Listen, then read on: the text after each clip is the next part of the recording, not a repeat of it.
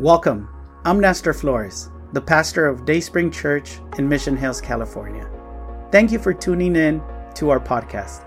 I want to invite you to learn more about Dayspring Church by visiting our website, dayspringmh.org. We trust that if you open your heart, God will speak to you and you'll know how to live a life with God at the center that will result in a blessed life. This message will inspire, build your faith, and help you to know God better. Enjoy the message. Good evening. It's so good to be back. So good to be able to come before you once again. You know, it's so good. It really honestly feels so good to be back. And I really honestly mean that. It's not just something courteous to say or the right thing to say. For those of you that are wondering, well, where you been, Pastor Nestor? COVID hit the Flores home. And, by the grace of God, we didn't have to deal with any big issues other than some headaches and body aches and some fatigue. By the grace of God, we're all okay and we're going to be okay. We quarantined ourselves because we didn't want to pass on the virus to anybody else. And also because we wanted to let our bodies fight it off. But we're so grateful. And we just want to say thank you on behalf of my wife and kids. I want to say thank you to everyone for your encouraging text messages, for checking in on us, for those of you who offer to help us run errands or buy groceries or the things that we needed. I'm so grateful for the prayers, for those of you who constantly called or text and said that you were praying, for the love that you've demonstrated to us. We truly are blessed to have such wonderful and loving people around us. Now, I know that there's still some dealing with COVID in our church family. And, I want to say to you that we're praying for you. And that if you need help, we want to help. I really mean that. We have a wonderful community. We're not a numberless community, but we're a community of people who are willing to help, who are willing to bring you maybe dinner or help you with some groceries. So if you need help, ask. Don't be too proud. Don't be too ashamed. Ask us. Let us help you. We're not able to read minds, so we would love to help if you are dealing with COVID or in the middle of it or coming out. I also pray that you're staying focused and strong during this fast. We are in the middle of our fast, and although we were dealing with COVID, we decided that we were going to fast, and we've been fasting. We're going to face obstacles, temptations, and even we're going to find plenty of reasons to cheat and or quit. But listen, let me tell you, don't do it. Don't give in. Don't give up. You can keep going. Make sure that as you're fasting, you're spending time with God, that you're talking to God. If you need some help with this, we have a devotional booklet that Dan put together. It'll help you with some scripture reading. It'll help you with some prayers. It'll help you to write some things down. If you haven't joined us yet, or you already gave up, come on, get back on the horse. Get back. Fasting is not easy, but it's worth doing. Fasting is putting God first and all else second. And that's not easy. But that is necessary for those of us who are Christian. And that is something that when we do, transforms our lives. So I want to encourage you to stay strong, and hopefully you make plan to join us this Saturday as we gather to pray corporately, and on Sunday as we gather to worship and encourage one another. What do you say we pray and then we jump into today's message? Heavenly Father, we thank you because you are with us. Father, I pray for every single one of my brothers and sisters who are fasting. I pray that our fast would be pleasing to you. Lord, I pray for those that are sick, whether with COVID or something else, or dealing with a difficult issue, Lord. I pray that they would sense your presence and that your presence would make all the difference in their situation.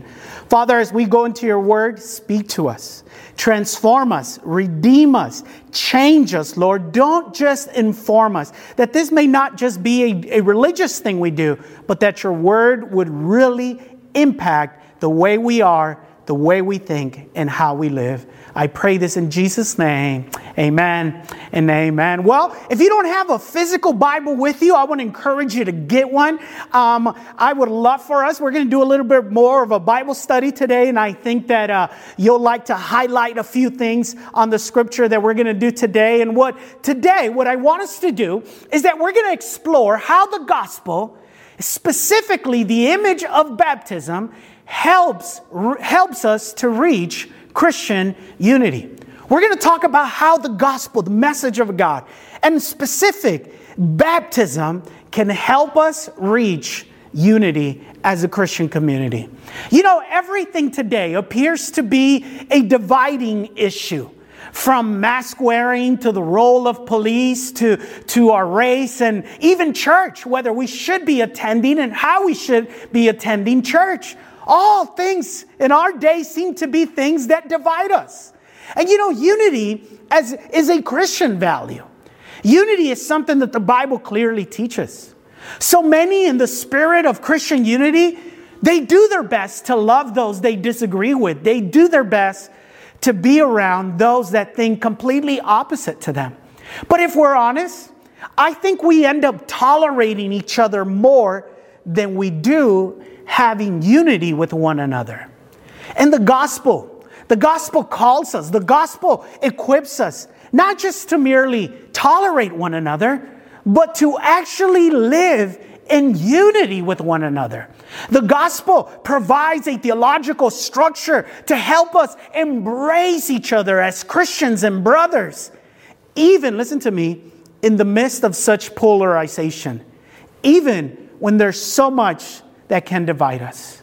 And I love how the Apostle Paul would look at the gospel for answers to life's issues and life's hard questions. To Paul and to us, the gospel provides clarity. It provides direction. It provides truth. It provides values. And it also provides orders. And Paul would often look to the gospel to be able to answer some of life's difficult issues, to be able to answer some relational challenges. And one of the most clear examples is Paul's letter to Philemon.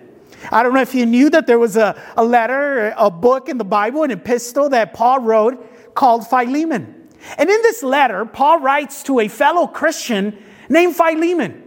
Now, this fellow believer named Philemon was a good friend of Paul. They were partners in ministry.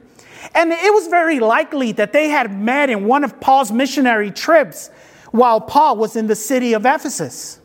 Now, apparently, Onesimus was a slave of Philemon. And Onesimus wronged Philemon and then ran away. And then he escaped. And Onesimus, the slave of Philemon, ended up meeting Paul in prison. And in this process, and in the process of meeting Paul, he became a believer, a follower of Jesus Christ, and also a co-laborer with Paul. So Paul writes this letter to Philemon to ask Philemon to forgive and take and welcome back Onesimus into his house. Now, let me stop right there. That's a big ask. That's a big ask because you're talking about an owner and a slave. And you're talking about in a culture where slaves were not equal, were not treated as equal human beings as owners. But yet Paul asks Philemon, he says, I want you to not just forgive Onesimus, but I want you to welcome him back into your family. Now, why should Philemon, Paul can ask this, but why should Philemon listen to Paul? What grounds, what authority was there? Well, Paul uses the relationship he had with Philemon to intercede and to ask on behalf of Onesimus. And Paul uses his status and his relationship with Philemon to make such requests. And Paul says to Philemon, he says, treat Onesimus as if he were me. And what he owes you, whatever he did to you, whether he stole something to you, destroyed something that belongs to you, he says, charge it to me. And Paul even throws in a little, he says, And even after you do, I'm sure we're still not even. In other words, there was more that Philemon owed Paul than what Onesimus owed Philemon.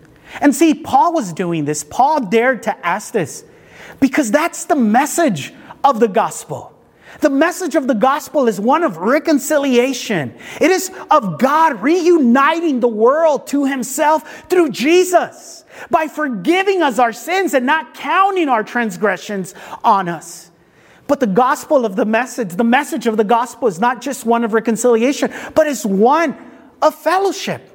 And fellowship is equality before God, not just communion with one another, but communion with one another made available because of our equality before God.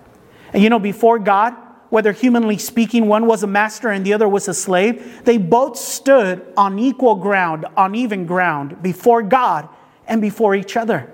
And they stood before God as equal brothers and sisters in Christ. So see, that's what Paul did. He would look at the gospel for answers to life's challenges.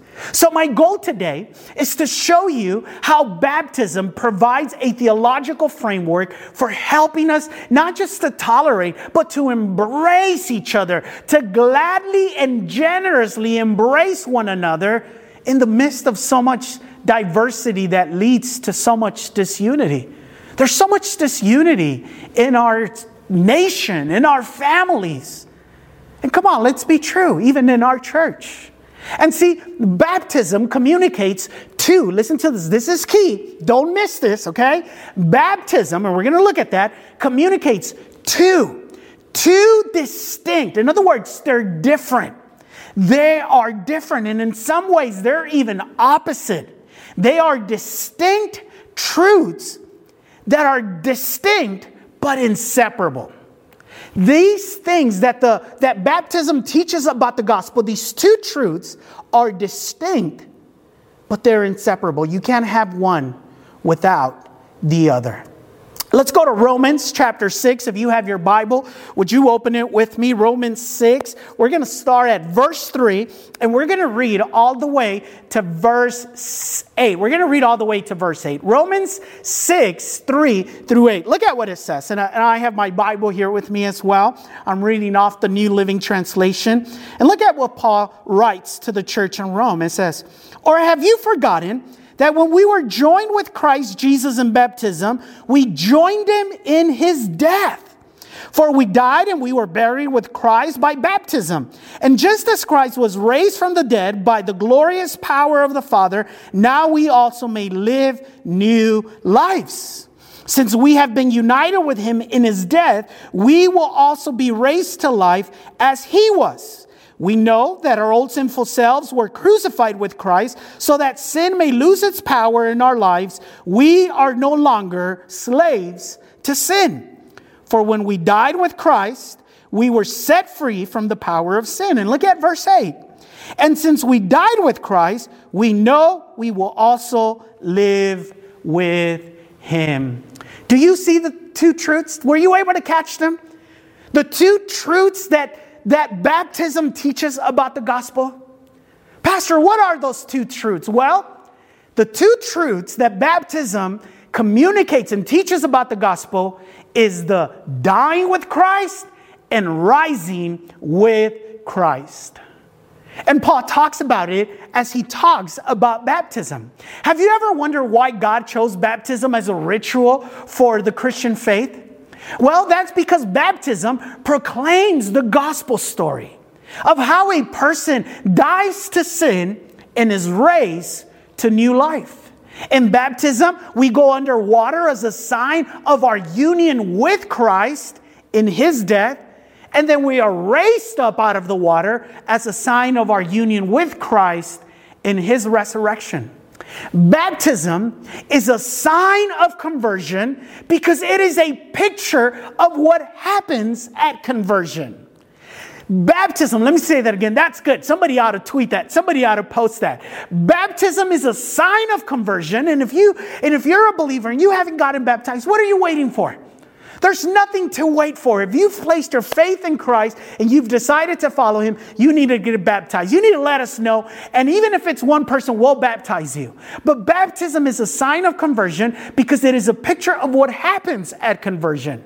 We die to our old life and we are born again into a new life.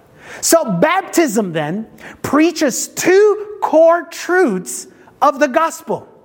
And what are those two core truths? One, that we must die with Christ to our sins, but that we must rise with Christ to the newness of, to a new life. See, in baptism, we died with Christ because we need to acknowledge that we have been born, that we live in a world that is tarnished, that is broken, that is ill with sin. It is a damaged and broken world. And we get baptized because we acknowledge that we need to be saved from this condition. That we need a gracious power that is greater than the one we have, and a gracious power that is able to fix the problem that we can't fix. Our greatest problem, which is sin. But baptism isn't only a statement about sin and the condition of our broken world. Baptism is also a statement about the hope of Christ for this world, of the hope that awaits this world. In baptism, we express faith that God's resurrection power is able to fix what's been broken in this world and in our lives. That the broken world that is will become an all things new world created by God. See, our whole life should be spent living out these two truths. Our whole life. By the way, you could define sanctification in these two truths and these two practices, dying with Christ and rising with Christ. And it's something that we continually need to practice in our lives. Because we're never going to be done dying with Christ to sin in our life until the final resurrection. We're never going to reach the fullness of the newness of life in Christ until the final resurrection. And as we go about life, as we go about our journey with Christ, some moments will call for us to die again with Christ. And there's going to be other moments when the Holy Spirit is going to call us to rise with Christ in victory. Now, those two truths, and you remember you wondering, well, Pastor, what does that have to do with unity? Well, let me get to the practical aspect of it. I wanted to set a foundation, a theological foundation. Now, let's get practical. For most of us, because of our personality or our life experience, the way we've lived, we tend to lean more easily to one aspect of the gospel over the other. Let me tell you what I mean. Some are really good and identify and emphasize the dying with Christ. And others are really good at rising with Christ. They lean to that. They gravitate. That comes natural for them. And listen, let me tell you that while it's not ideal, it's natural that we would do this. The church, as Paul says in 1 Corinthians 12, is composed of many diverse members. And some of us, we're going to lean towards the dying for Christ, and others, we're going to lean towards the rising for Christ. In fact, I want to challenge you. If you're watching this live as it premieres, I want to challenge you to type on there and be honest with yourself and with others. Which aspect of the gospel comes more natural to you? Which truth do you tend to lean more towards? If I'm honest, I'm more of a die with Christ than I am a rise with Christ. Now, here's what you need to know. If you've already said that, this is not a time to judge and criticize each other. No. I just wanted to make it a little bit fun for us. And let me continue to get practical with this. Now, depending on which aspect of the gospel resonates with you more, certain Christian values will also resonate with you. Let me explain. If you're one of the dying with Christ type of Christians, if dying with Christ is the gospel truth that resonates more with you, well, then you're more likely to come to terms with the truth of this world. And that truth, it's that it's a broken world full of sin. And dying with Christ compels you to focus on the reality of the world in all of its brokenness. And because the truth of the matter is that our world is broken and that we are broken, and because we are prone to our sinful nature and we're prone to move away from God's ideals, well, then you conclude that we need rules and that we need justice to hold us accountable to those rules. And that you also assume and conclude that we need to follow Christ in the path that requires sacrifice. A path that we need to endure it through obedience in suffering. And it requires self-denial. It requires saying, not my will, but your will be done. And you may also be prone to feel that we need to embrace individual responsibility. Just like we will on that great judgment day. Well, it will just be me and God. And you also very likely have the value where you feel we need accountability. We need accountability in the community to help us stay on the right path, to help us stay on the narrow path. And we need tough love. To die with Christ, you need tough love.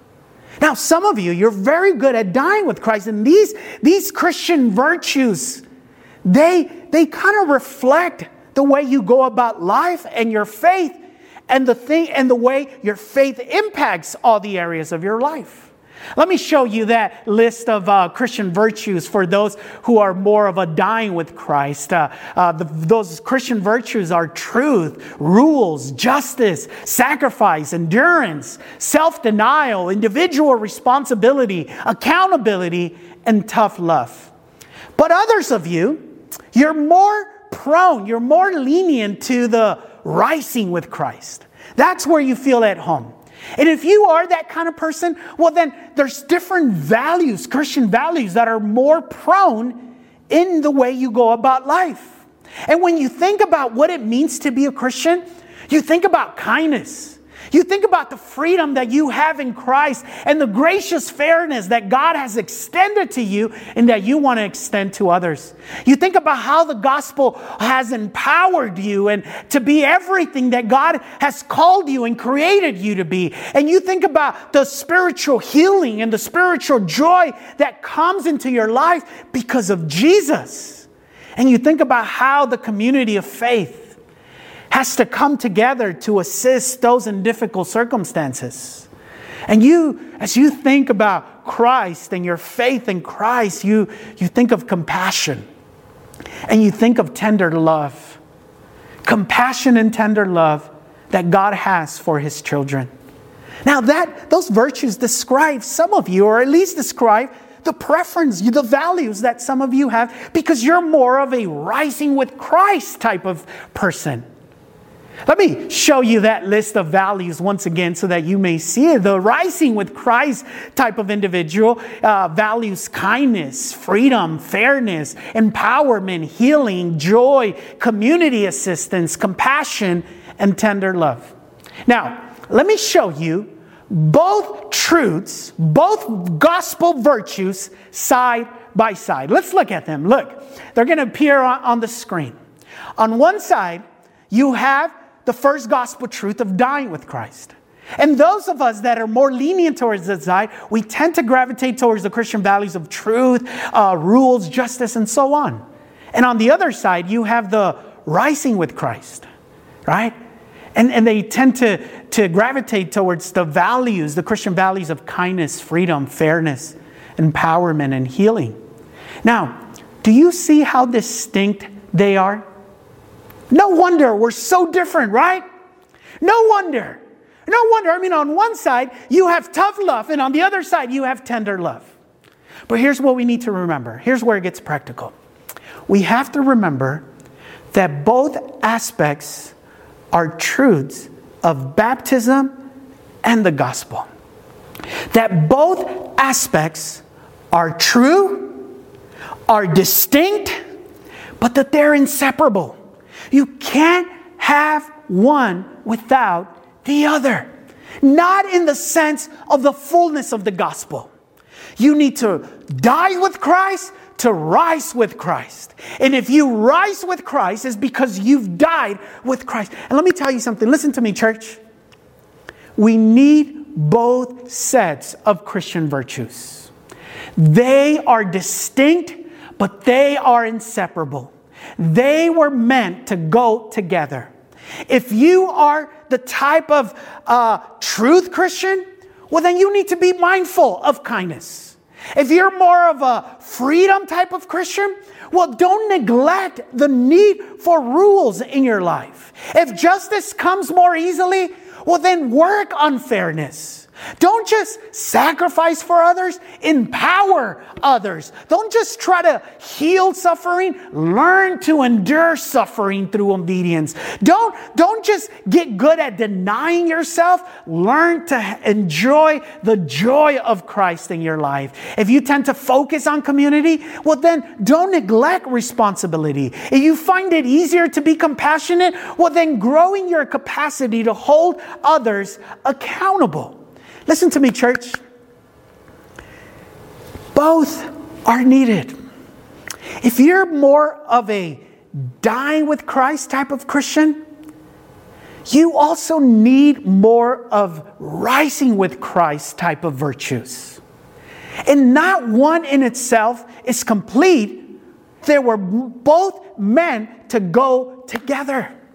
And see, this unity happens.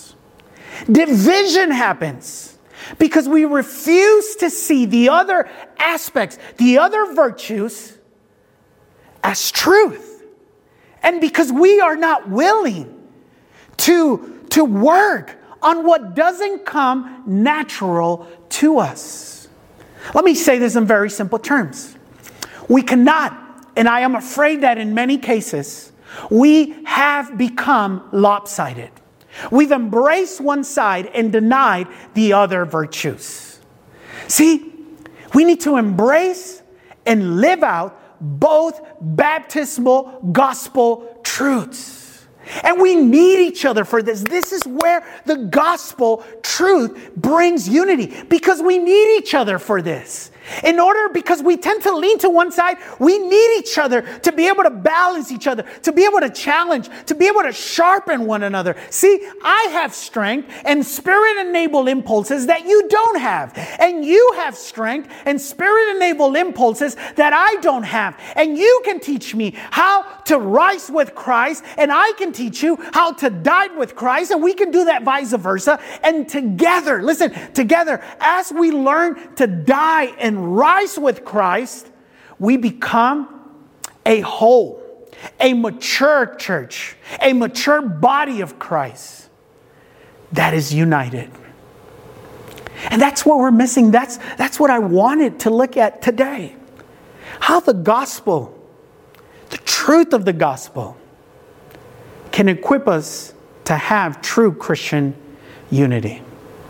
Now, in our relationship as a church family, and even as human beings or Americans, it's not always easy to know which baptismal truth should take priority on certain situations and circumstances. There's going to be times, and this is where much of the arguing and division happens, because you have those who will say, no, we need more truth. And then you'll have those who say, no, we need more kindness.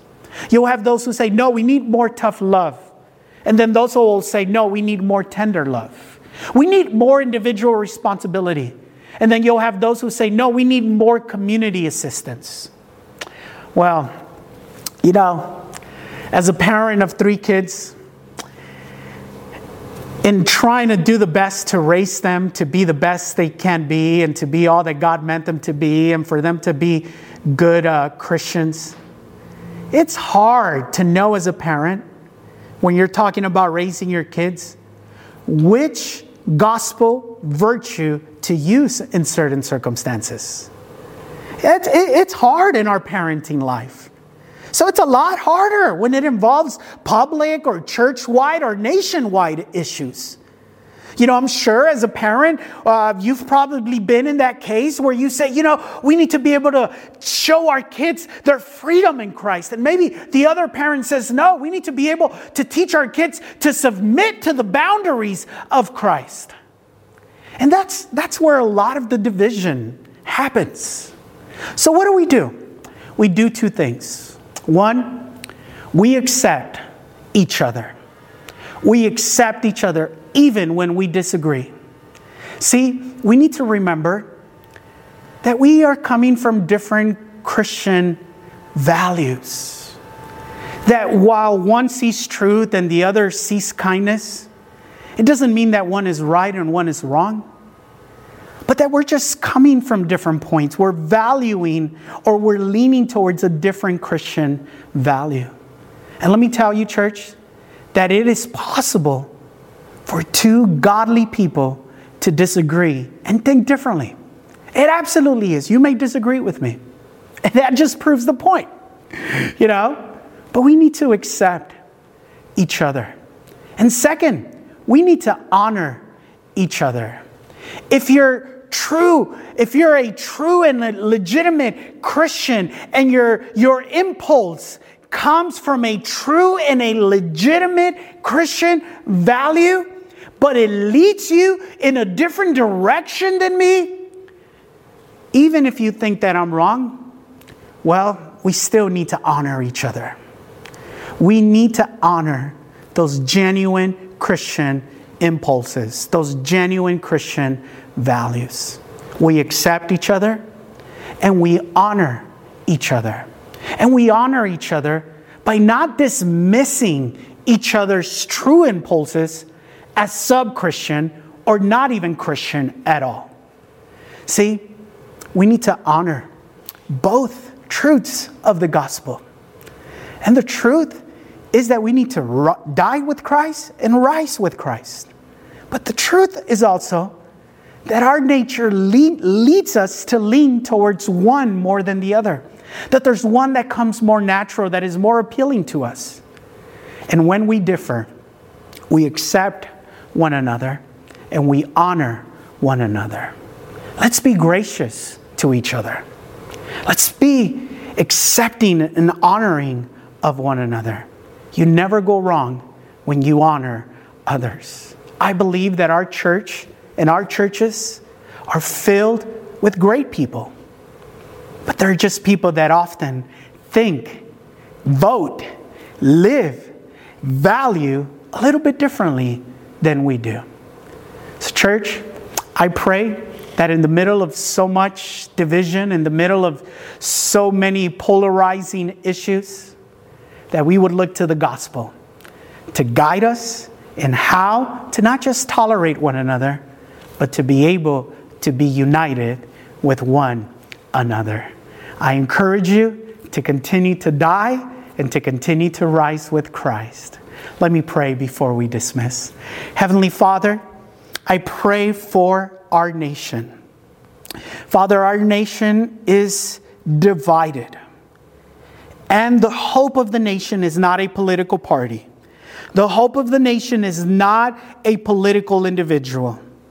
The hope for the nation continues to be Jesus Christ.